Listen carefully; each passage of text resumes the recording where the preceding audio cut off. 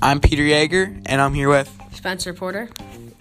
Get ready to listen to my podcast about whether technology makes us closer together or make us feel more alone.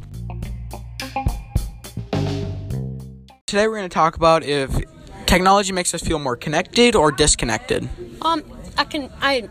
For me, it makes me feel more connected because I can talk to my friends whenever I want to, but I see how people can feel less connected because, if they get left unopened on Snapchat, they might, wonder, what they're doing and if they're having a party without them or something.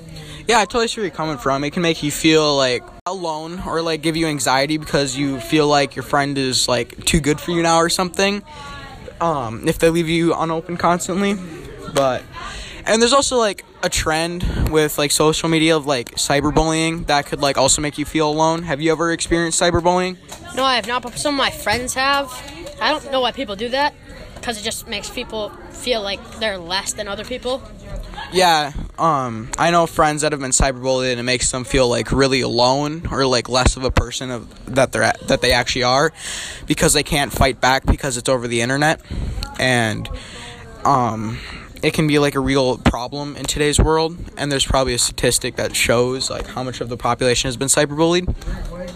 Yeah, and if friends do get cyberbullied, one of the pluses about technology is they can talk to their friends about it, and their friends can help them through that. Definitely, you can go talk to your friend about it, and they can try to help you through it. And, overall, I believe social media is a positive in today's society. Do you? Yes, I do. Thank you for listening to this episode, and I'm Peter Yeager. And I'm Spencer Porter. Thanks for listening.